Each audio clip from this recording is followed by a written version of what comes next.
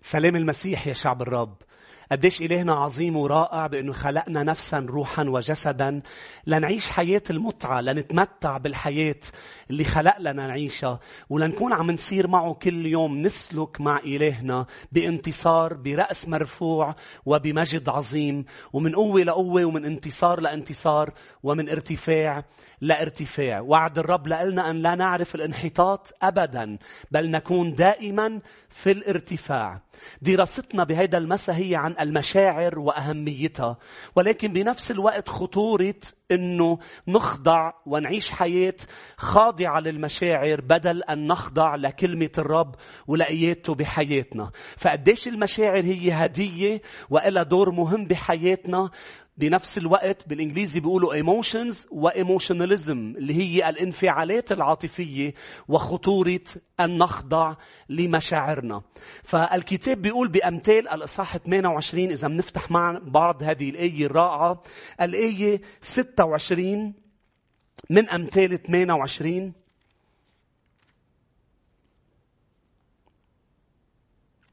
المتكل على قلبه هو جاهل، أما السالك بالحكمة هو ينجو.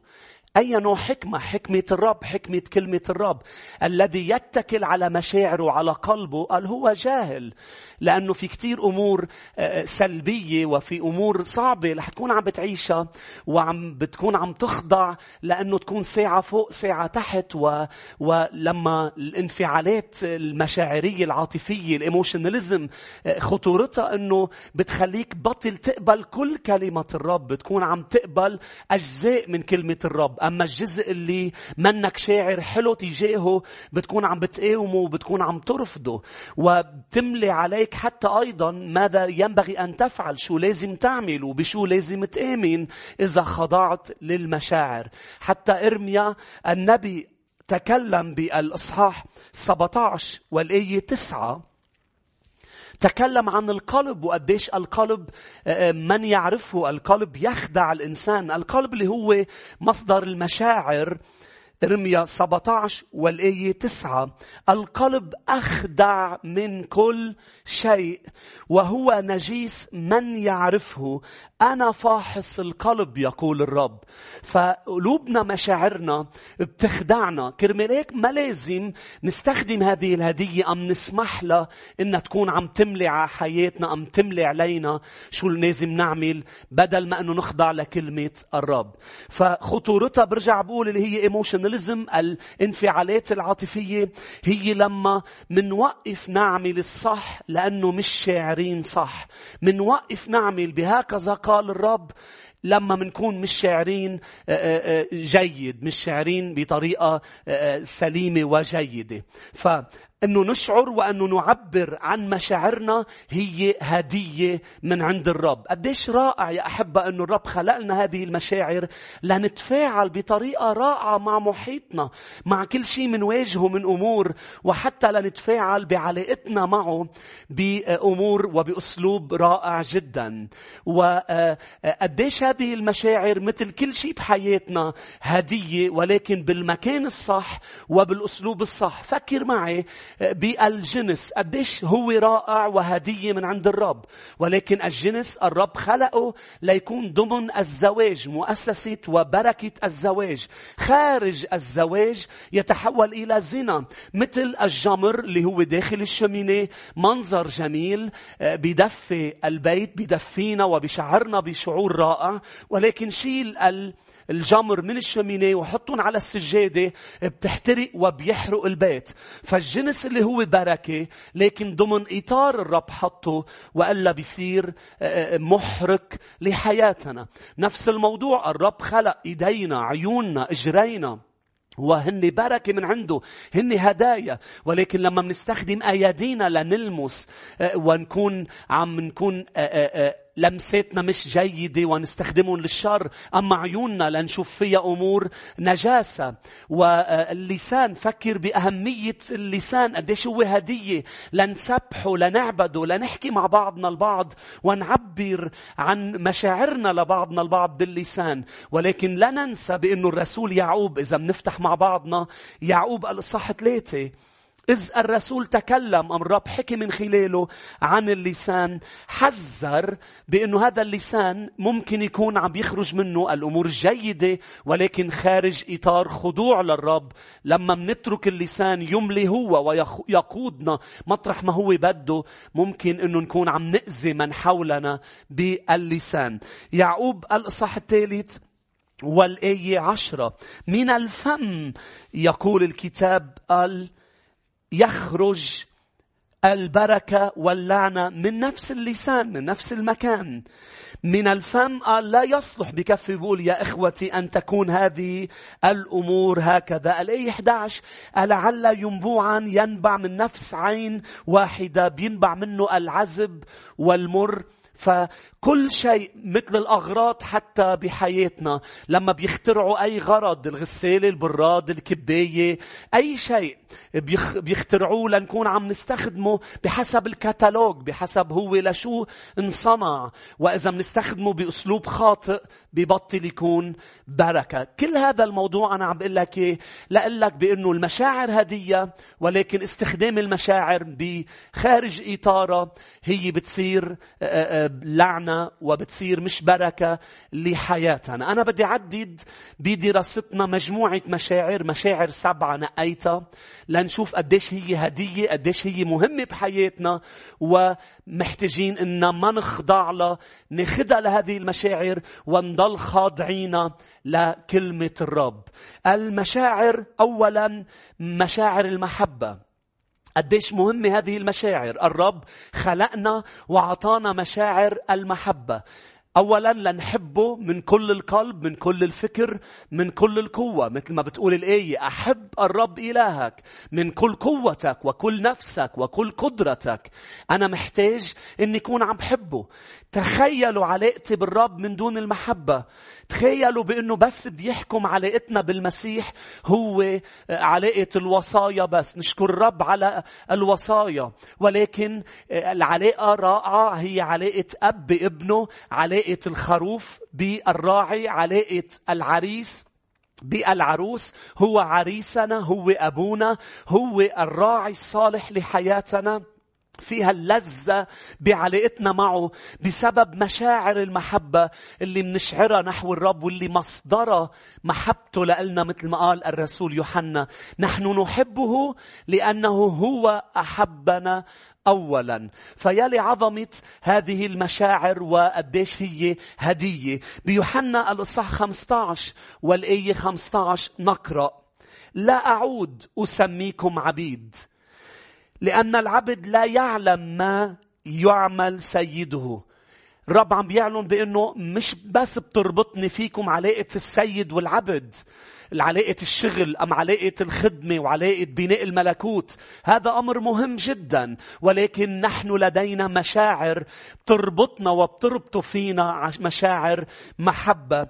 لكني قد سميتكم أحباء لأني أعلمتكم بكل ما سمعته من أبي. سميتكم أحباء. أيضا هذه المشاعر بتربطنا بعضنا ببعض.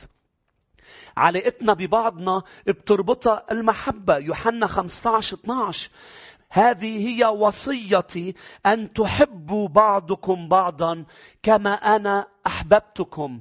إنه نكون عم نحب بعضنا البعض. ليش مهمة بعلاقتنا مع بعض المحبة ومشاعر المحبة؟ وليش عم نضوي عليها أنه هي هدية؟ لأنه الرسول بطرس قالنا بأنه المحبة بتستر خطايا كتير.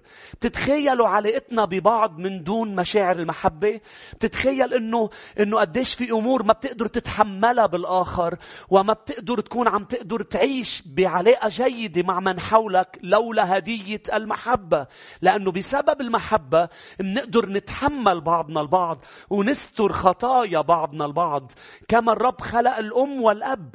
أول ما الرجل يصبح أب فجأة بصير تجي مع الأبوة مشاعر محبة غير عادية، ومع الأمومة مشاعر محبة للولد للجنين. لأنه في كتير أوقات بيبكي، ما بينيمون بالليل، بيجوع، بيعطش، ببلش يكبر، ببلش أوقات يكسر أمور بالمنزل لأنه عم بيتعرف على محيطه، وبيبلشوا بدهم يعلموه أنه يطيع ويعلموه أنه يخضع ليكبر بطريقة صحيحة. ولكن كيف بيقدروا يتحملوا كل هذا من تغيير بحياتهم، من صعوبة التربية بسبب هدية المحبة؟ الرسول بطرس إذا بنفتح رسالته الأولى الإصحاح 4 ومنقرأ بالآية 8. 1 بطرس 4 والآية 8. لكن قبل كل شيء لتكن محبتكم بعضكم لبعض شديدة. عم بيشجعنا إنه مش بس نحب بعضنا، نروي ونسقي هذه المحبة لتكون شديدة، لأن المحبة تستر كثرة من الخطايا. لما رح يسيء لك الشخص مش عن قصد، في كتير إساءات ما بتكون عن قصد لأنه نحن مش كاملين، نحن البشر مش كاملين. لما بيسيء لك حدا ولما أنت بتسيء لحدا، هذه العلاقة بيحكمها والمحبة بتكون هي عم تجعلك تكمل بعلاقة جيدة وبتستر الخطايا. تخيل، برجع بقول يا أحبة، علاقات من دون محبة، من دون هذه الهدية. أما اسمعوني جيدا قبل ما انتقل لرقم 2، أما الإيموشناليزم، الانفعالات العاطفية، اللي هي لما المحبة بتقودك وبتملي عليك من تحب ومن لا تحب، هون بتصير الخطورة. لما أنا وإنتو منبلش ننقي مين نحب، ومنبلش نقول فلان شخصيته مش على شخصيتي، أم فلان أساء لإلي ما بقدر، مش عم بقدر أغفر له، فأنا بحب من يحبوني ولا أحب الآخرين. هون بتتحول إلى خطورة، لأنه بلشت تخضع لمشاعرك بدل أن تملي أنت على مشاعرك. ما تكلم الرب أن نحب الكل حتى أن نحب أعداءنا. هون منقول لمشاعرنا لا، مش رح أسمح لك تقوديني، لأنه كلمة الرب بتقول أنه أنا بدي حب الكل. المشاعر الثانية اللي الرب هداني إياها هي مشاعر الفرح. ما أعظم هذه الهدية يا أحبة! الفرح بيساعدنا إنه نقدر كل شيء بحياتنا، نقدر أصغر الأمور وأكبر الأمور. كل شيء حلو عم بيصير بحياتنا. لاحظ لما بيصير معك شيء حلو، لما أعطيت مثل الأهل بيجيون بيبي، بيجيون ولد، بيفرحوا. هذا الفرح، هذه المشاعر، التقدير والمتعة بكل شيء. لما بتتبارك بتفرح، لما بتنجح بتفرح، لما نفس بتجي للمسيح وبتوب نحن منفرح، السماء بتفرح. هذه التقدير. لما منقرأ كلمة الرب ومنقرأ وعوده قلبنا بيرقص من الفرح. الفرح بمزمور 126 منقرأ هذا التقدير بأنه فرحانين بكل شيء يحدث في حياتنا. مزمور 126 والآية 3: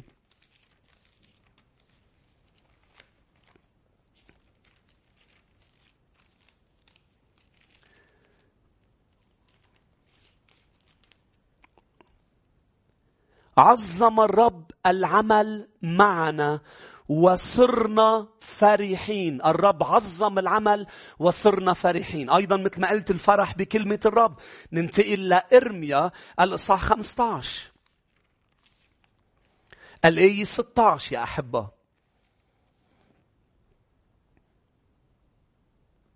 وجد كلامك فأكلته. نحن وعم نقرأ كلمة الرب شو بتكون النتيجة؟ قلوبنا بتفرح بكلمة الرب اللي عم تدخل إلى أحشائنا وعم تنتج فرح. قال أكلته فكان كلامك لي للفرح وبهجة لقلبي. كلامك كانت نتيجته فرح. بيوحنا 15 والآية 11 أيضا قال المسيح: كلمتكم بهذا ليكون أم لكي يثبت فرحي فيكم ويكمل فرحكم. ليكون عندكم فرح أنا عم بحكيكم بكلمتي. بفيليبي الإصحاح 4 الرسول بولس أيضا، افتحوا معي هذه الآية، فيليبي 4:4: بقلب السجن، بقلب ظروفه الصعبة. ليه؟ لأنه هي مشاعر مش مجرد انفعالات عاطفية. بأنه ما سمح بولس لأنه يخضع لمشاعر عم تملي عليه أنه لا، هلأ أنت مش مفروض تفرح لأنك بالسجن. مطرح ما أنت بكل ظرف فيك تفرح، لأنه كلمة الرب شو بتقول؟ فيليبي 4:4 افرحوا في الرب كل حين، وأقول أيضا افرحوا. عم بتعلمنا كلمة الرب أن نبني مشاعرنا على كلمة الرب، لا نبني حياتنا على الظروف. افرحوا، وهون ساعتها بنقدر نفرح كل حين، بكل الأوقات بنقدر نكون عم نفرح. وبرجع بقول يا أحبة، إذا خضعنا لمشاعر الفرح الخاطئة ممكن نفرح بسقوط حدا. وهون الخطورة، لما حدا بيسقط أنت ما بتحبه، أم أنت هيك بتشعر تجاهه شيء مش جميل. وهون برجع نذكر غلط إنك تشعر شيء مش جميل تجاه حدا. دغري بتقول له لمشاعرك لن أخضع لك، أنا مش رح أفرح بسقوط حدا ولا بأذية حدا، بل رح أفرح بفرح الآخرين ولح أحزن بحزن الآخرين. المشاعر رقم 3، مشاعر الخوف. مشاعر الخوف اللي هي هدية من عند الرب. مع أنه يمكن تقول لي أسيس كيف ممكن الخوف يكون هدية؟ لما الخوف الرب عطاني إياه لكون عم بخافه، لكون عم طيع كلمته، لكون عم بخاف إني أصنع أمور ما بترضي، أمور بتأذي حياتي. لما شخص بيخاف من النار لما يلعب بالنار ويحرق حاله. لما شخص ما بيخاف من الأمور المرتفعات لما يكون عم بيمشي على حافة باستهتار ويقلب وينأذى. ليه الرب بده ياني اكره أم بالحقيقة خاف من أمور بتأذيني؟ لأنه بيحبني، بده ياني يكون عم بخافه لأبعد عن الأمور اللي بتأذيني. وهون بنقرأ بمتى الإصحاح 10 والآية 28 أهمية أن نخاف الرب، ولا نخاف فقط من الذين بيأذوا الجسد. لا تخافوا من الذين يقتلون الجسد، ولكن النفس لا يقدرون أن يقتلوها، بل خافوا بالحري من الذي يقدر أن يهلك النفس والجسد كليهما في جهنم. نخاف الرب، وهذه هي الهدية. أما أن نخضع لمشاعر الخوف، خطورة أنه نبتلع بالخوف ونعيش خايفين من بكرة، خايفين من الموت، خايفين من المرض، خايفين ومن. لا، هون لازم نقلها لمشاعر الخوف باسم المسيح يسوع. أنا لم أخذ روح الخوف، بل أخذت روح القوة، المحبة، وروح البصيرة بنعمة المسيح. فأرفض أن أخضع لخوف من أمور، وأخضع لمخافة الرب لكي أعيش بحماية من أي أمر ما بيرضي الرب في حياتي. أيضا نقرأ أم نتمتع بالمشاعر رقم 4، الهدية، اللي هي مشاعر الرجاء، مشاعر الأمل. تخيل حياة من دون أمل ومن دون رجاء. ما بتقدر تتحمل اليوم من دون رجاء ببكرة. اللي بيساعدنا أنه نكون اليوم عم نتحمل شو عم بيصير من ظروف ومن ضيقات ومن أمور عم بتقاومنا هي رجاءنا بأنه بكرة بين إيدين الرب، بأنه الغد سيكون أفضل. رجاءنا بأنه الرب مسيطر على اليوم وعلى بكرة، واللي عم بقطع فيه اليوم إلهي رح يتحرك. أنا أؤمن وعندي رجاء بالغد بأنه الرب سيعلن مجده وسيظهر في مش بس يومي، في غدي أيضا. روما 12:12 بنقرأ فرحين في الرجاء، فرحين في الرجاء. إرميا 19 والآية 11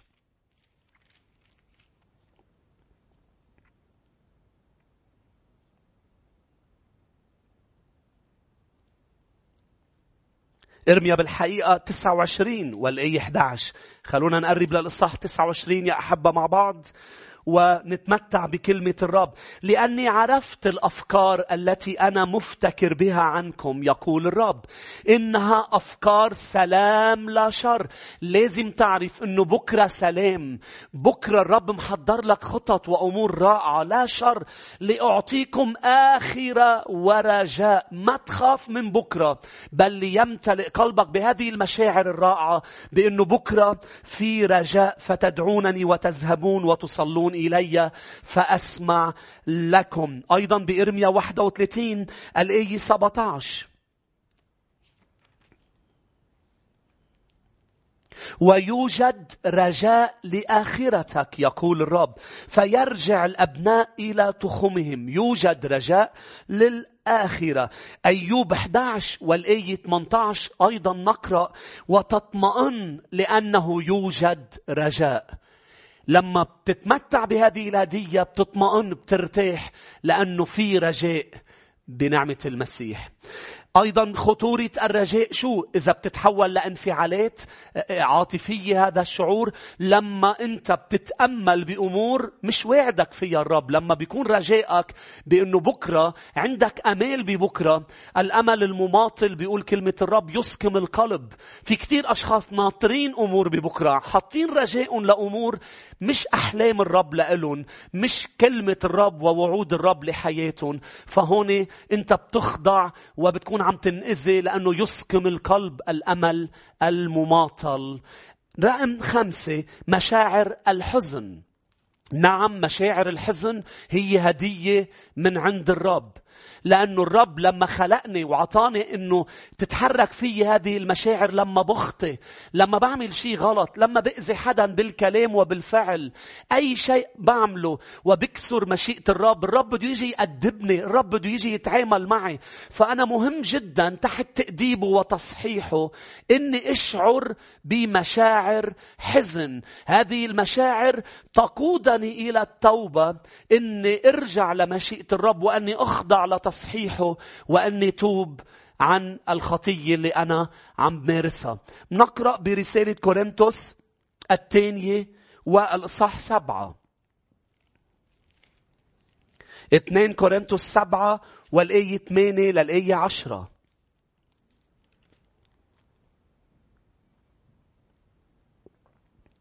لأني وإن كنت قد أحزنتكم بالرسالة.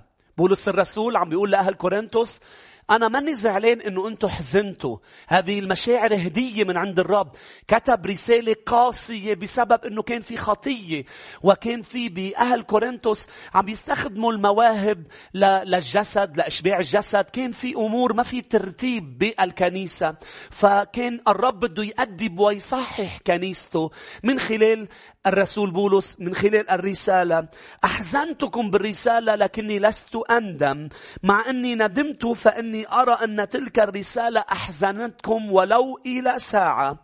الآن أنا أفرح، لا لأنكم حزنتم، بل لأنكم حزنتم للتوبة، لأنكم حزنتم بحسب مشيئة الله، لكي لا تتخسروا منا في شيء. شوفوا، في مشاعر حزن هي بحسب مشيئة الرب، لأن الحزن الذي بحسب مشيئة الله ينشئ توبة لخلاص بلا ندامة. أما حزن العالم فينشئ موتا. حزن الرب ينشئ توبة. لما منحزن على خطية ينشئ توبة. وهيك لازم نكون عم نحزن يا أحبة حزن مقدس. أما الحزن الخاطئ هو حزن العالم. ما هو حزن العالم؟ لما منخسر شيء، لما بيصير معنا شيء سيء، طبيعي إنه نحزن، ولكن لا تخضع للحزن. ما تخليه يبلعك وتعيش محبط وتطول هيدي الفترة بأنك ما تلجأ بإحباطك إلى المسيح، ما تلجأ بحزنك إلى الرب. لما الرب يجي ليشجعك ويعزيك ترفض مثل مثل ما بنقرأ بالعهد الجديد لما ماتوا أطفال رحيل، قال رحيل تأبى أن تتعزى، حزينة محبطة ترفض أن تتعزى. أرجوك ما ترفض أنك تتعزى، ما تخضع لمشاعر الحزن، لأنه رح تؤدي للموت بدل ما تؤدي للحياة. التوبة بتؤدي إلى الحياة. فأنا رح أرفض الإحباط، رح أرفض ورح أقول للرب حول حزني نوحي إلى فرح وإلى الرقص باسم المسيح يسوع. رقم 6 يا شعب الرب هي المشاعر، مشاعر الكره. مشاعر الكره المهمة الرب أهداني إياها لأكره الشر. أنا دغري مباشرة قلت لك لما تقول كيف يعني أنا الكره هو هدية. نعم الرب عطاني مشاعر لكون عم بكره الشر، لكون عم برفض الشر، ابعد عن الشر، قاوم الشر. فهذه المشاعر اسمها مشاعر الكره. خلونا نفتح مزمور 97 مع بعضنا البعض لنقرأ عن كره الشر.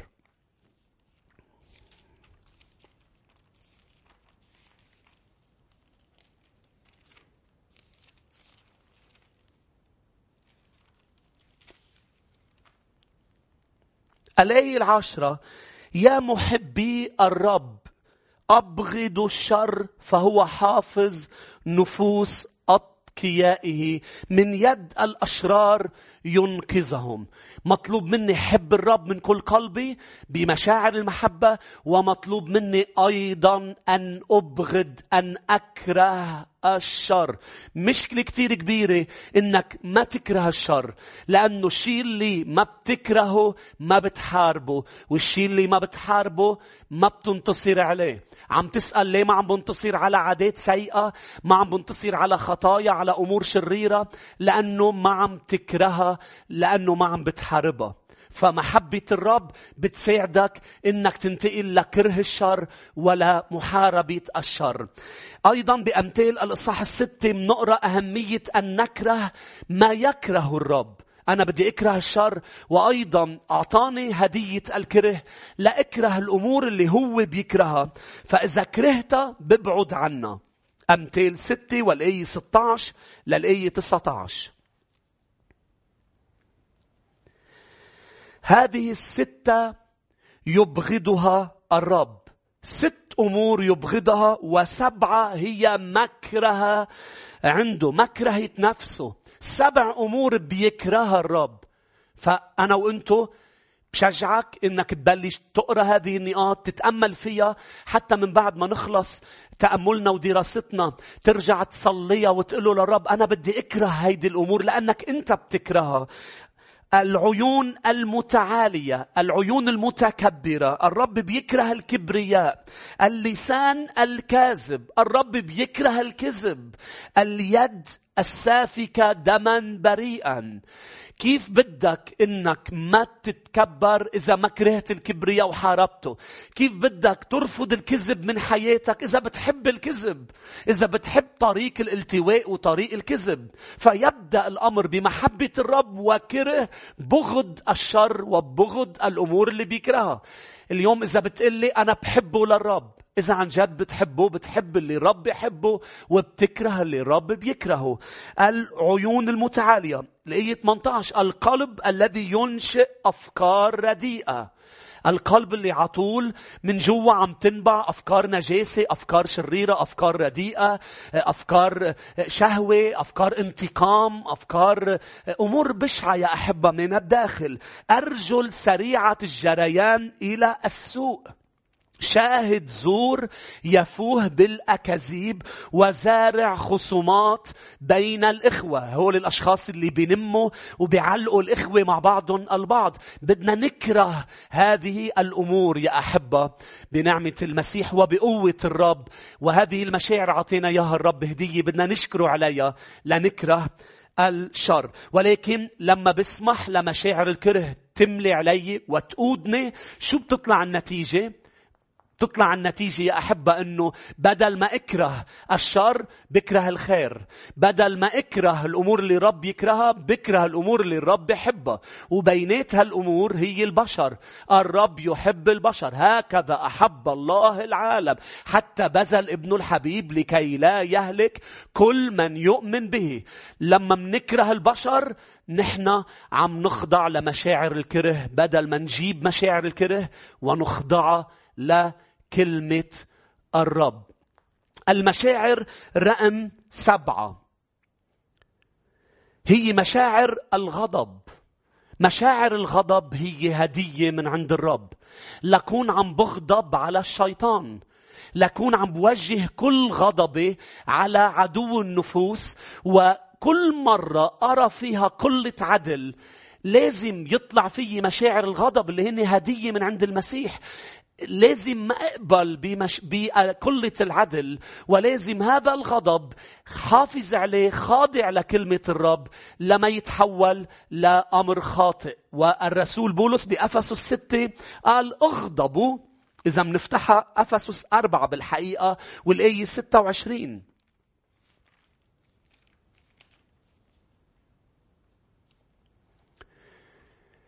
أفسس 4:26 اغضبوا ولا تخطئوا.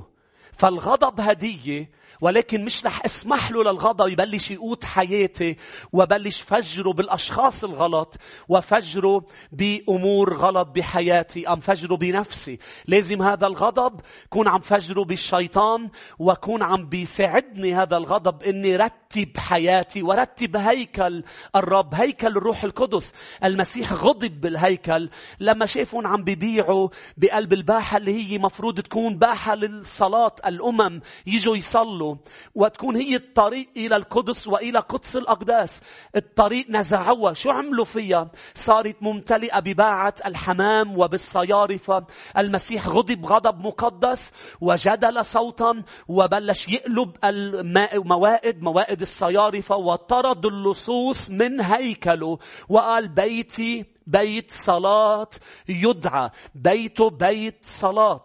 فلما منحول هذا الغضب إنه يجعلنا نصنع مشيئة الرب هو هدية، لما بيخلينا نكسر مشيئة الرب ونغضب على البشر ونخطئ ببطل هدية يا أحبة. فهذه المشاعر 7 اللي أنا نقيتها لنكون عم نتعلم عنها، عن أهمية المشاعر وأهمية نبقيها خاضعة لكلمة الرب وخاضعة لإلهنا الحي.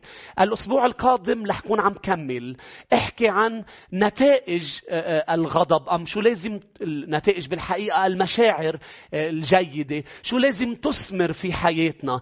كيف فيك تعرف وكيف فيك تعرفي إذا هذه المشاعر خاضعة للرب أم أنت خاضع لهذه المشاعر.